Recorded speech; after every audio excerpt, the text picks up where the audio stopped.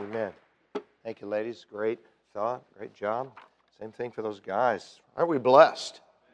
I was thinking back while they were all singing to days early on, 16 years ago, when we didn't even always have a special song.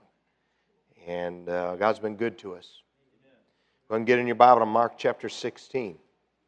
Mark chapter 16. We have, as most of you know, been on Sunday nights going through a series on Bible doctrine. I want us to understand what we believe and teach here and why we believe and teach what we do. Believers begin by learning what the Bible teaches to be sound doctrine, and then disciples who want to be wiser and who would like to be more mature in their faith, they also learn why they believe the doctrines that they have been taught. Knowing what we teach and why helps give us perspective on everything we do here at Bible Baptist Church, as well as what happens around us. It's important that we understand what we do because it is a biblical thing. It's important that we understand what we do because historical, biblical churches have done that. It's important to understand the things we do here because it's just the way we do them here as this particular body of Christ. And unfortunately, some mistakenly think some of the things the church does were preference when in fact they were biblical things, and they have changed things they shouldn't change. On the other hand, others take things that are really just a way a congregation chooses to do things, and they treat them like they're key Bible doctrines. I pray God would give us discernment. We need to be strong in our faith, and we will never be that way unless we understand what the Bible does teach and why it teaches what it teaches. Sound doctrine, of course, is the key to our spiritual stability. It is the key to stability in life. It is the key to stability in our faith. And because the Bible warns that in the last days some would depart from the faith, the Bible also exhorts us to give attendance to doctrine, to take heed to doctrine. And it tells us to earnestly contend for the faith that was once delivered to the saints. And we will never contend or stand on what we ought to stand on if we don't know what the Bible teaches to stand on.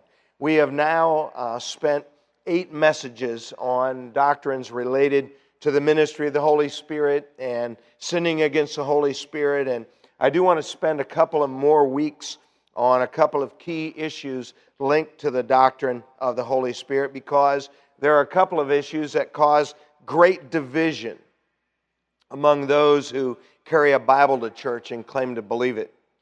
You see, the biggest difference in those who differ on the issues that I'm going to discuss over the next couple of weeks is not the sincerity of those who claim them.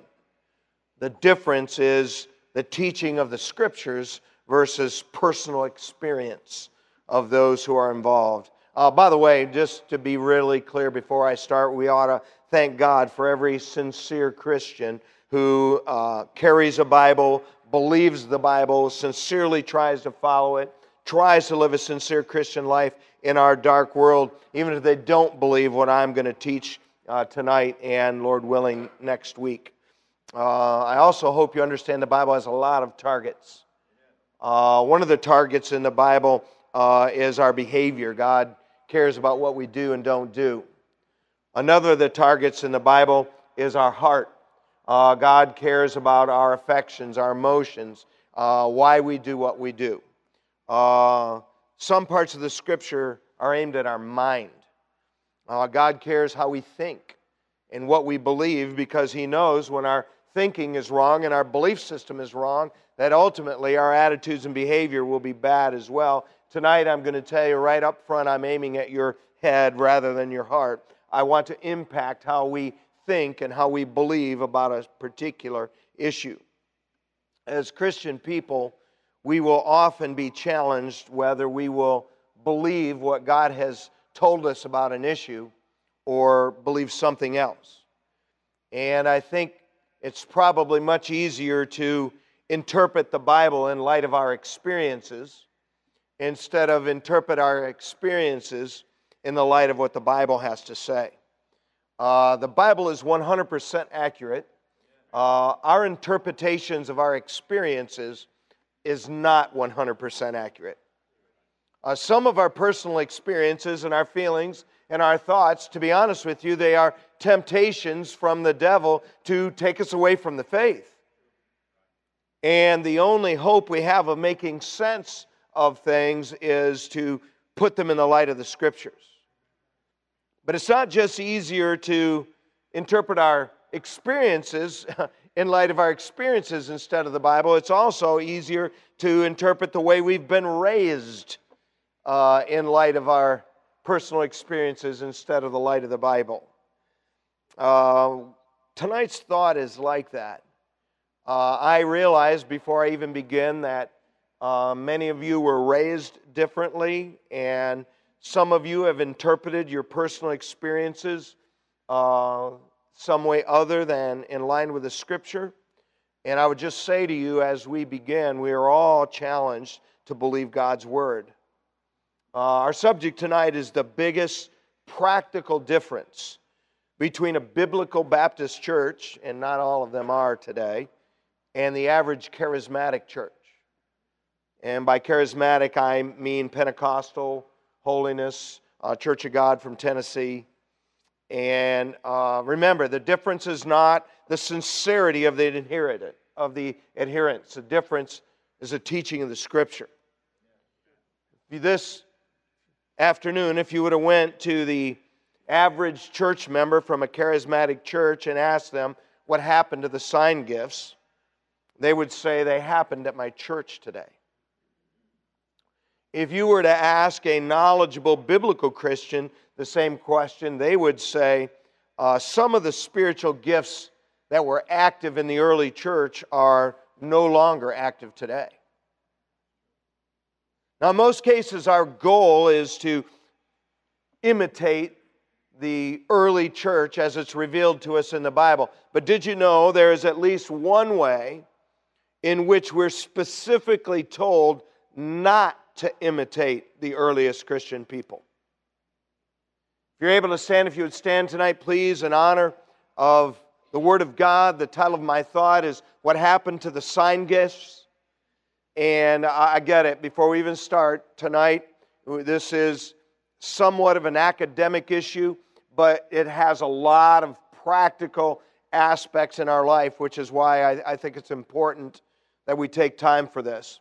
Mark chapter 16, beginning in verse 14, says, Afterward he, that's Jesus, appeared unto the 11 as they sat at meat, and he upbraided them with their unbelief and hardness of heart, because they believed not them which had seen him after he was risen. Now notice, this context is he's speaking to the disciples, and he's not happy with them.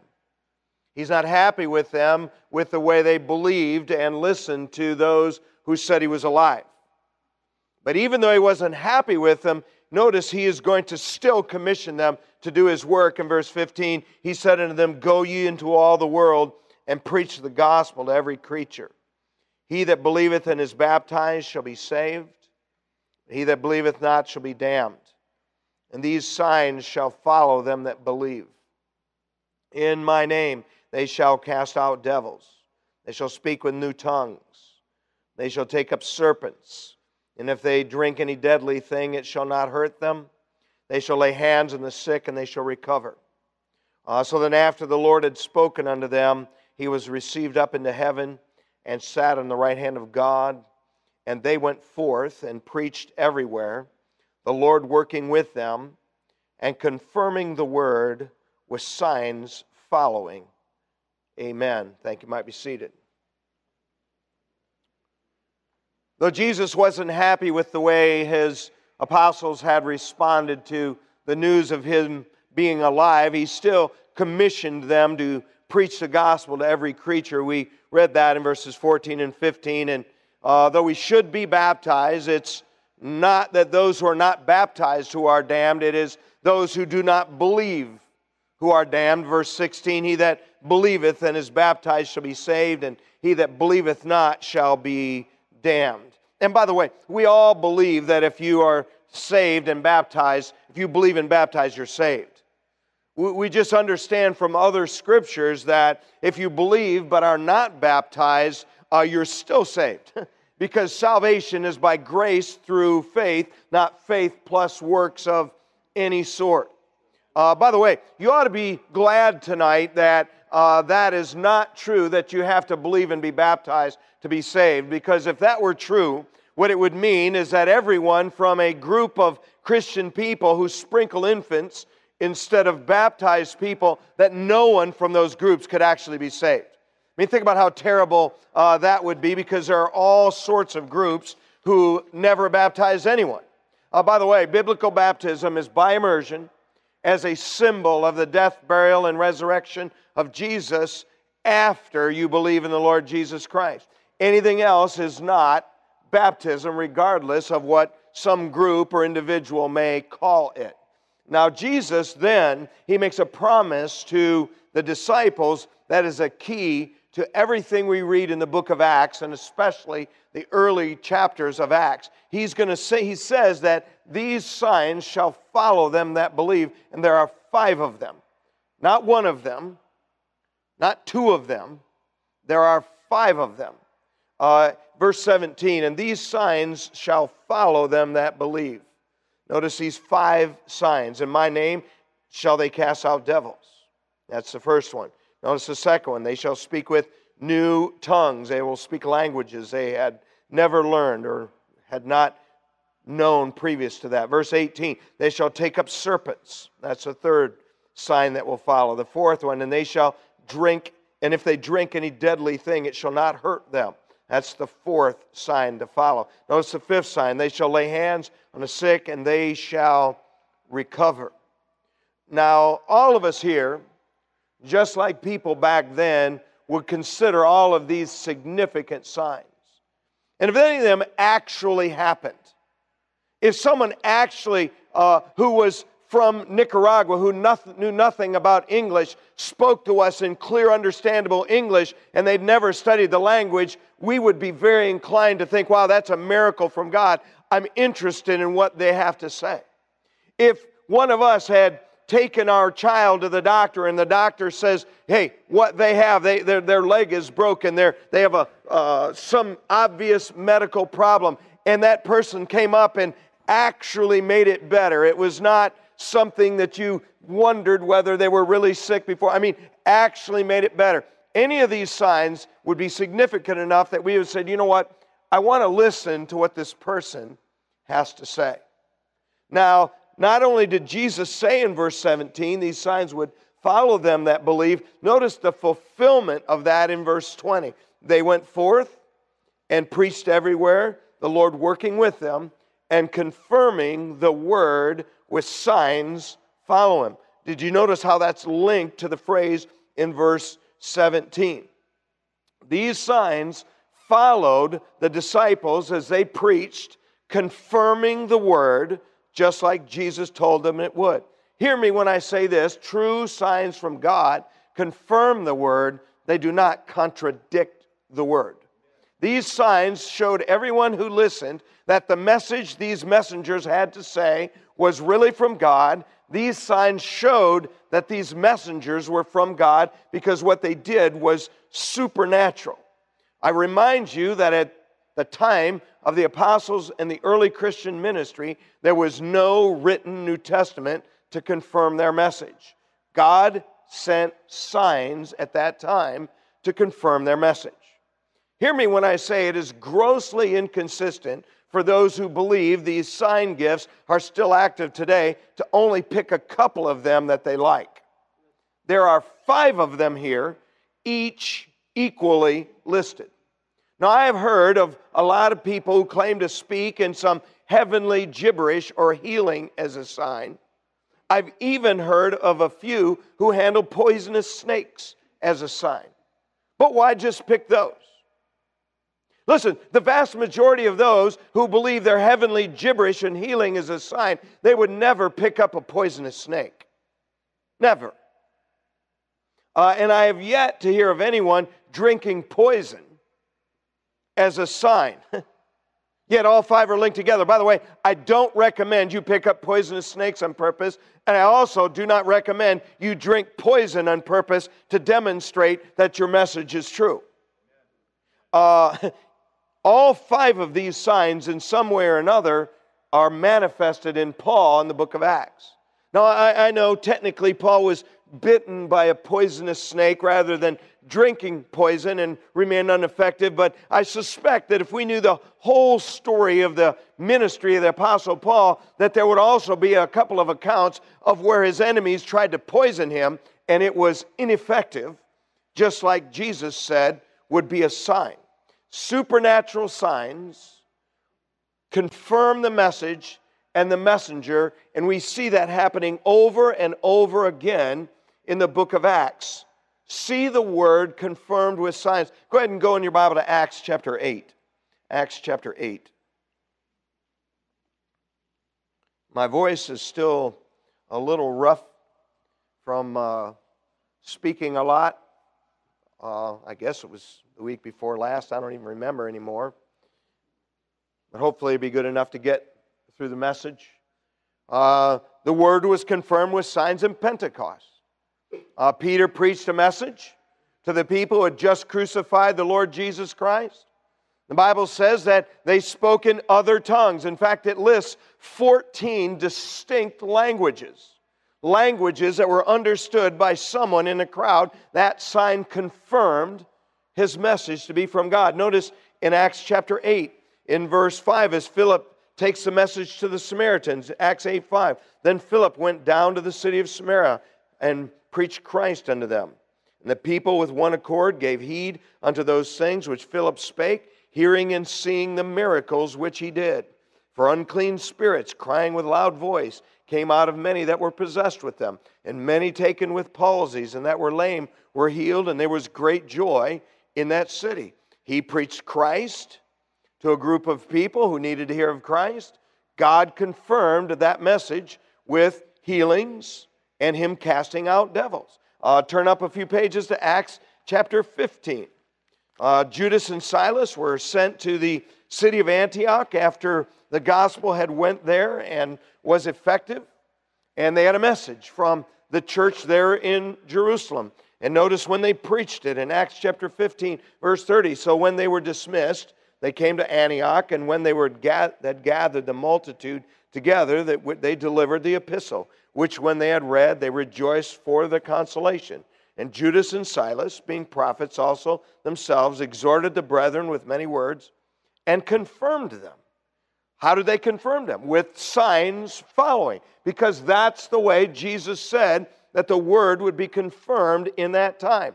Turn your Bible up to Hebrews chapter 2. Hebrews chapter 2, because the author of Hebrews, I think the Apostle Paul, is recounting and remembering those who had heard personally of Christ through one of the apostles. In Hebrews chapter 2, verse 3, it says, How shall we escape if we neglect so great salvation, which at the first began to be spoken by the Lord, and was confirmed unto us by them that heard him?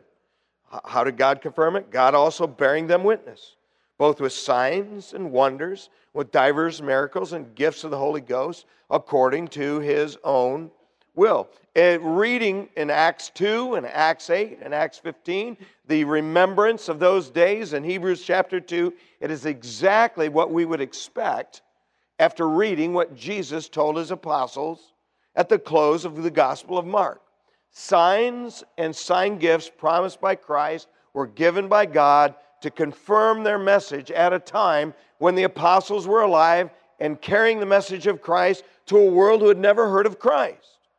They confirmed their message at a time when there was no written New Testament to confirm the accuracy of what they had to say. Hear me when I say this. All through the book of Acts, there were false apostles, false prophets, false teachers, teachers teaching things of all sorts. How were people supposed to know what was the true message of God and what was a false message? I mean, think about how incredible this message would have been when the apostles took it to their world. Imagine some guy shows up and you've never heard of the name of Jesus, you don't know a thing about the Bible, and somebody comes to you and says, listen, God was born in the virgin womb of a woman named Mary. And then God the Son lived a sinless life. He opened blind eyes. He unstopped deaf ears. He raised the dead. And then he allowed his enemies to kill him. But then he rose again from the dead to prove who he was, and he wasn't dying for his sins. He was dying for yours. He's coming back again, and if you would believe on him and receive him, you can be saved and forgiven. What an incredible message to hear for the first time. And so in order to confirm that message, to be a message from God, God gave these signs and wonders to the early apostles and the early Christian. God confirmed the words with signs then. He confirms the word with Scripture today. By the way, I hope you've come to realize that most times of human history were not times when God was doing great and obvious miracles. Great supernatural signs were given in times of great transition to help people believe and recognize what was going on. I mean, think back in the history that we know of in the Scriptures. I mean, when God had sent Moses to deliver the people of Israel from Egypt. I mean, great signs and wonders. Why? So people would know that Moses was sent by God and that the message that he had was from God. I mean, think about the time when God transitioned from the judges and kings to the prophets.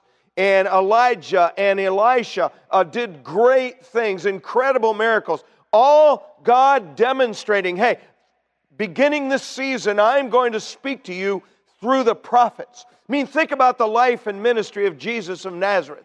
An incredible transitional time when the Son of God walked upon the face of the earth and all that he did, and God confirmed him to be from God through signs and wonders. Think about the time in the book of Acts and the transition from law to grace, from the physical ministry of Jesus to the ministry of the Holy Spirit. God did incredible miracles in that time also. And you read the early chapters of the book of Acts, and it's literally just filled with incredible things. I mean, imagine the shadow of Peter passing by someone and them being healed. Imagine taking a handkerchief that Paul had and taking that to someone who was sick and them being healed. I mean, it was an incredible time of transition, and God did incredible signs in those times to confirm the Word.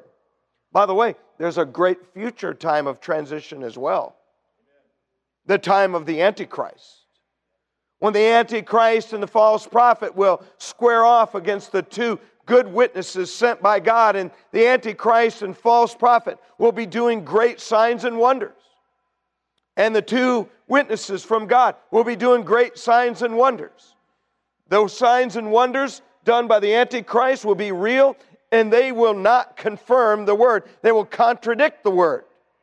And the signs and wonders done by the two good prophets sent from God to warn Israel and the world, they will confirm the Word, and anybody who wants to follow God will know who's true and who's false from the Scriptures. Did you know that the Bible also speaks of a time when the signs and sign gifts would no longer be active, when the transition would be over? See, when we understand that the purpose of the signs and sign gifts was to confirm the Word at a time when the apostles did not have a written New Testament, it makes perfect sense that there would be a time when that transition would be over. When we understand that these great signs and wonders only occurred in times of great transition, it makes perfect sense that there would come a time when those signs and wonders would be over. But by the way, that doesn't mean God doesn't heal. It doesn't mean God doesn't do miracles. God is still a great healer. He's still an omnipotent God. He still does miracles. But it's very different for us to pray and God to do those things from time to time than to expect them week after week after week to confirm our faith. Our faith is not confirmed by these great signs. Our faith is confirmed by this great book. Go in your Bible, please, to 1 Corinthians 13. 1 Corinthians 13.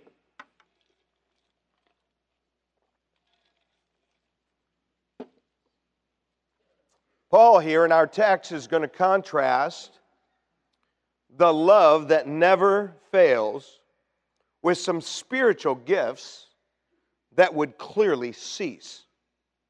Notice here in 1 Corinthians 13, verse 8, Paul says, charity never faileth, but whether they be prophecies, they shall fail. Whether there be tongues, they shall cease. Whether there be knowledge, it shall vanish away. For we know in part, and we prophesy in part, but when that which is perfect is come, then that which is in part shall be done away. Now he's going to illustrate what he just said with 3 illustrations. When I was a child, I spake as a child, I understood as a child, I thought as a child. But when I became a man, I put away childish things. Notice the second illustration. For now we see through a glass darkly, but then face to face. Here's the third one. Now I know in part, but then shall I know even as also I am known.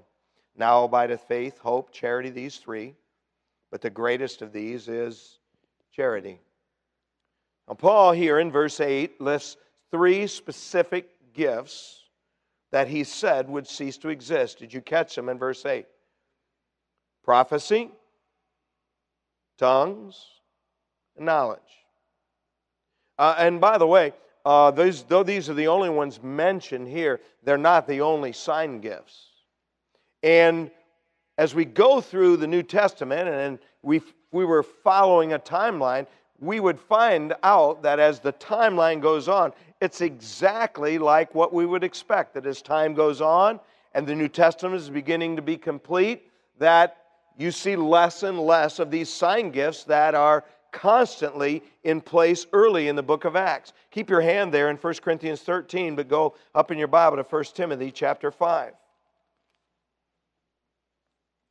course, in 1 Timothy, that's near the end of Paul's ministry. And 2 Timothy, of course, is the very last days of his ministry. But in 1 Timothy chapter 5 and verse 23, notice the advice Paul gives Timothy. He says, drink no longer water, but use a little wine for thy stomach's sake and thine often infirmities. Did anybody ever wonder, why didn't Paul heal him? Well, why did he tell him to use grape juice for the medicinal value of fruit juice? Why didn't Paul just heal him from his often infirmities? I'll tell you why. Because the time of the apostles was coming to a close, and the New Testament was getting closer and closer to completion. Turn up in your Bible to 2 Timothy chapter 4.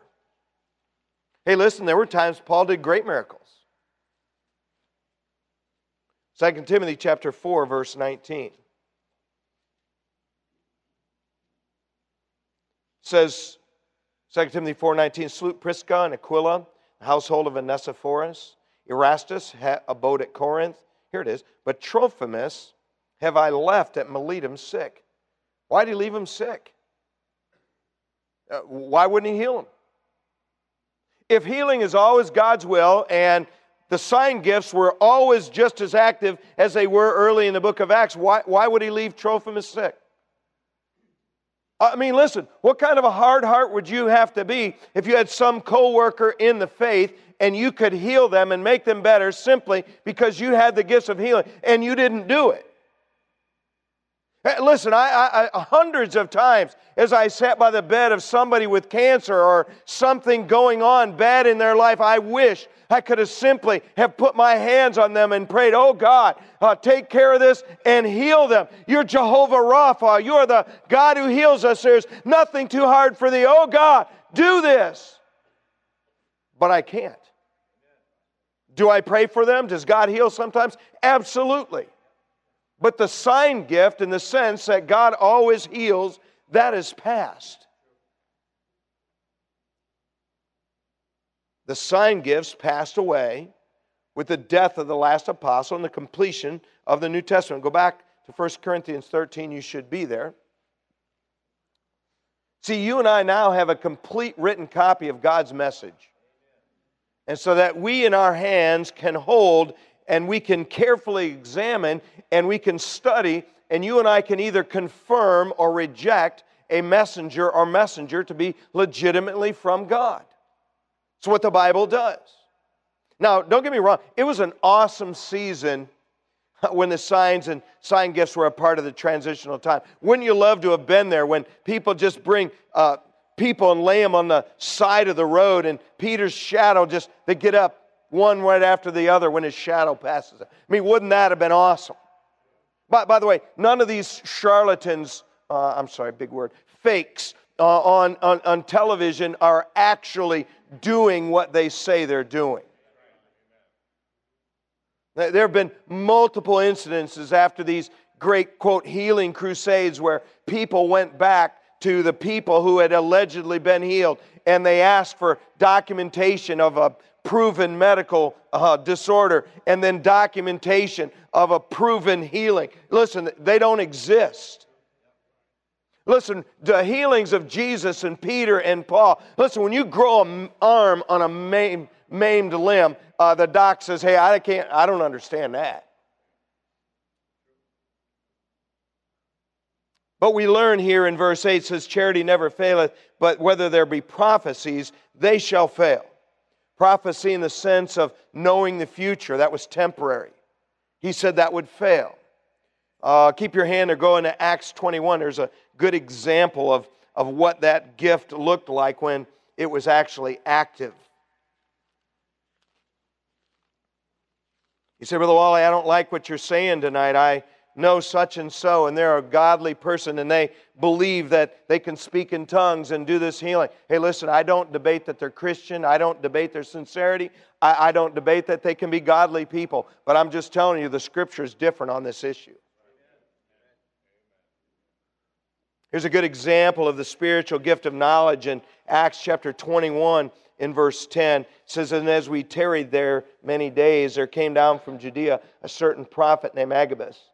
And when he was come unto us, he took Paul's girdle, that's like his belt, and bound his own hands and feet, and said, thus saith the Holy Ghost, so shall the Jews at Jerusalem bind the man that owneth this girdle, shall deliver him into the hands of the Gentiles. That's the spiritual gift of prophecy, speaking forth the future. And by the way, that happened. In 2009, Pat Robertson predicted a terrorist attack on the United States before the end of the year that would have the devastation of a nuclear war. Benny Hinn predicted that homosexuals in America would be destroyed by fire from the Lord in the mid-1990s, resulting in many being saved. In more recent times, you could look up individual after individual who A, prophesied that Donald Trump would be reelected, or B, prophesied that COVID would end and God was going to wipe it off the face of the earth. Hear me when I say, when someone says, thus saith the Lord, and it is followed by some prediction of the future, if that doesn't happen, get out of there. Get out of there. Thus saith the Holy Ghost, blah, blah, blah. If it doesn't happen, they're a false prophet.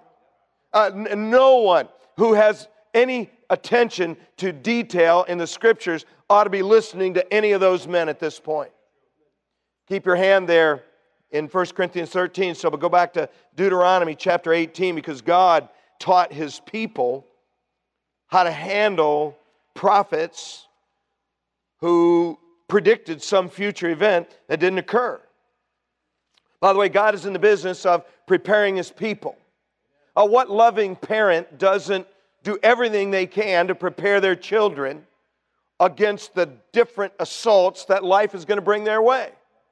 And our loving Father is a better parent than any of us, and it's no surprise that He bolstered up, He prepared His people for what would happen. And by the way, this was a preparation for the last time, all the way from Moses' time, just prior to, I guess, about 1490 BC. But this is especially applicable to Israel in the end times when the Antichrist is going to be fooling them. Notice in Deuteronomy 18:22, it says, when a prophet speaketh in the name of the Lord, if the thing follow not, nor come to pass, that is the thing which the Lord hath not spoken, but the prophet hath spoken it presumptuously, thou shalt not be afraid of him. Don't listen to that guy anymore. You got good reason, God says, to fear somebody I sent. But if somebody is using my name and predicts a future event that doesn't happen, you don't need to be afraid of them anymore at all. And by the way, God also prepared His people for false prophets who would predict things that happened but lead his people astray. Notice, go back a few chapters to Deuteronomy 13. By the way, all the Bible is profitable. I'm glad our Father cares about our stability. Deuteronomy 13 verse 1 says, If there arise among you a prophet or a dreamer of dreams, and giveth thee a sign or a wonder, and the sign or the wonder come to pass, wherever he spake unto thee, saying, Let us go after other gods, which thou hast not known, and let us serve them. Thou shalt not hearken unto the words of that prophet, or that dreamer of dreams, for the Lord your God proveth you, to know whether you love the Lord your God with all your heart and with all your soul. Did you hear that? If some prophet stands up and predicts a future event and it comes true, but their message is contrary to what I've already told you, I'm allowing that to happen to test you, to see whether you will believe your eyes or believe my words. By the way, it's going on everywhere. You may or may not believe this, but I believe the focus on signs and wonders and all these things of the last 120 years. It began with what was called the Azusa Street Revival. I believe that is all a preparation for the Antichrist, when people will be more concerned about signs and wonders than truth. Back to 1 Corinthians 13. Signs never contradict the Word. Signs from God, they confirm the Word. Always. Not only does he say that the spiritual gift of prophecy in the sense of speaking the future would fail, he also says that knowledge was temporary. 1 Corinthians 13 verse 8 says, But whether there be prophecies, they shall fail. Whether there be tongues, they shall cease. Notice the next item that's going to cease is tongues. They were temporary. The spiritual gift of tongues is speaking an earthly language that you've not previously studied or known. Now, tongues were a favorite gift of the carnal Corinthians. It was the gift they most abused. And I'm sure when Paul said this to them, it stung them. Hear me when I say there's an obvious reason that tongues are not mentioned in any of the other of Paul's 8 letters to churches, and it's not mentioned in the 4 letters he wrote to pastors, to church leaders. You say, what is that reason? Tongues was never intended to be what some groups of people have made it today. Say, how do you know? The Bible. The Bible. So tongues would cease, prophecies would fail. Notice in the middle there it says, and they shall cease. Whether there be knowledge, it shall vanish away. And this sign gift of knowledge was having new revelation from God. Things that were not said by Jesus, things not written in the Old Testament. Turn up just to 1 Corinthians 15 is a good example of it. The New Testament uses the word mystery. Previously unrevealed truth. Just like a mystery book has a truth that is hidden all the way to the end, a mystery in the New Testament is a truth that's always been a truth, but it was something that God didn't make clear until New Testament days. 1 Corinthians 15:51 is an example of that. It says, Behold, I show you a mystery. What's the mystery? What's the previously unrevealed truth? We shall not all sleep, but we shall all be changed in a moment, the twinkling of an eye, at the last trump. For the trumpet shall sound, the dead shall be raised incorruptible, and we shall all be changed. That's not revealed in the Old Testament, that when the final trumpet sounds, that there'll be some people who didn't need to die. I know it was pictured by Enoch. I know it was pictured by Elijah, but you wouldn't know that it pictured that without that. It was a mystery. And in the sense of new knowledge, that was going to pass. You say, why? Because the apostles were going to be gone. The New Testament was going to be complete. Paul wanted the Corinthians to focus on the more excellent way rather than the temporary sign gifts they enjoyed so much. And the Holy Spirit then, through Paul, reveals the event that will precipitate this great change. Notice in verses 9 and 10. By the way, I'm just teaching the Bible. I know this is a hard thing. Many of us know they're good people. They're godly people. They love Christ. They love the church. They carry a Bible. I do not dispute their sincerity. I do not dispute their godliness. I dispute their belief on this issue. And you and I are challenged whether we'll believe the Scripture or not.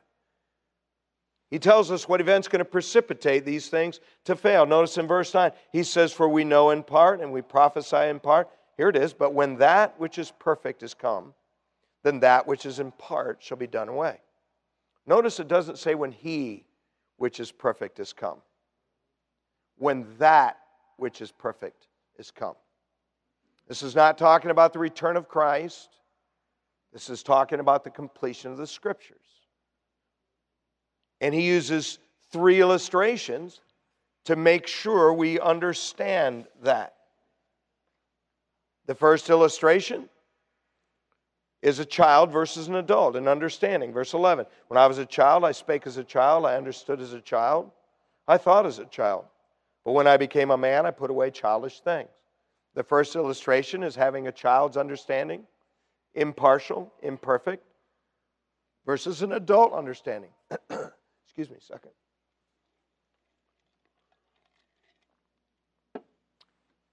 And at that time, when the sign gifts were active, and they were when Paul wrote 1 Corinthians, they had partial knowledge. But there would be a day when they would have full knowledge. And they would have an adult understanding, and they wouldn't need those childish things anymore. The second illustration in verse 12, "Now we see through a glass darkly." Now this could be 2 different things. Glass in the Bible, when you read it like that, is oftentimes, usually, it's a mirror. And you've heard a mirror called a looking glass. And glass mirrors in those days were not like mirrors today where you had perfectly clear glass and you looked through at a polished silver background and you saw your image perfectly. In those days, it was generally brass. And it was polished brass. And so you never really, in a mirror, got to exactly see what we can see today looking in a mirror. But it also says through. And so it may, instead of speaking about a mirror like normally the Scriptures teach, it could also be talking about the way glass in those days was not perfectly clear like it is for us. The point is simply all the same, is that in those days you couldn't see clearly whether you saw through the glass of that day or whether you looked at your reflection in the mirror of those days, but there was going to come a day when you would see face to face. In those days, it was not clear. In our days, with the completion of the New Testament, it is clear. And then the final illustration he uses, he says, "Then shall I know, even as also I am known." They had partial knowledge, but they would have full knowledge. And in the end, Paul wants to make sure they understand that the superior things are not temporary.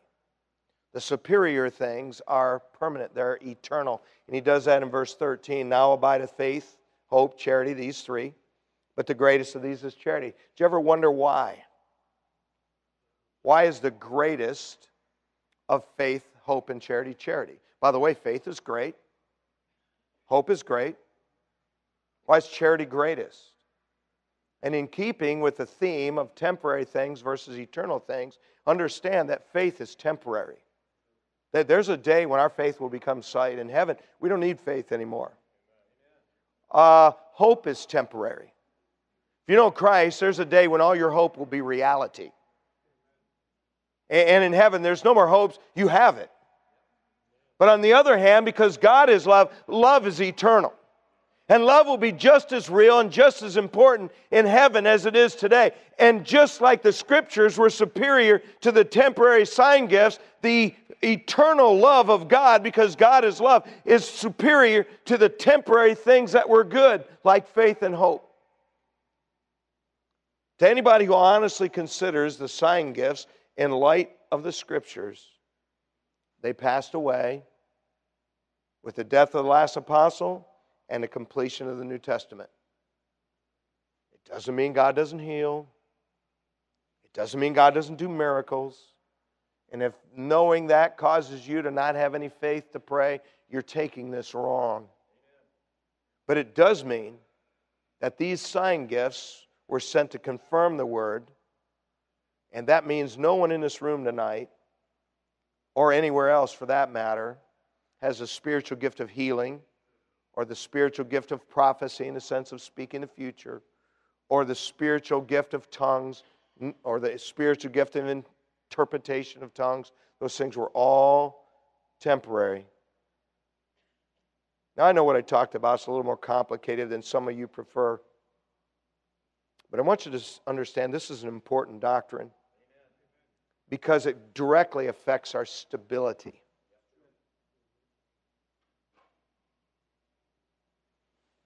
And I just remind you one last time, it is not the sincerity of those who believe they speak gibberish or hold healing service that's in question.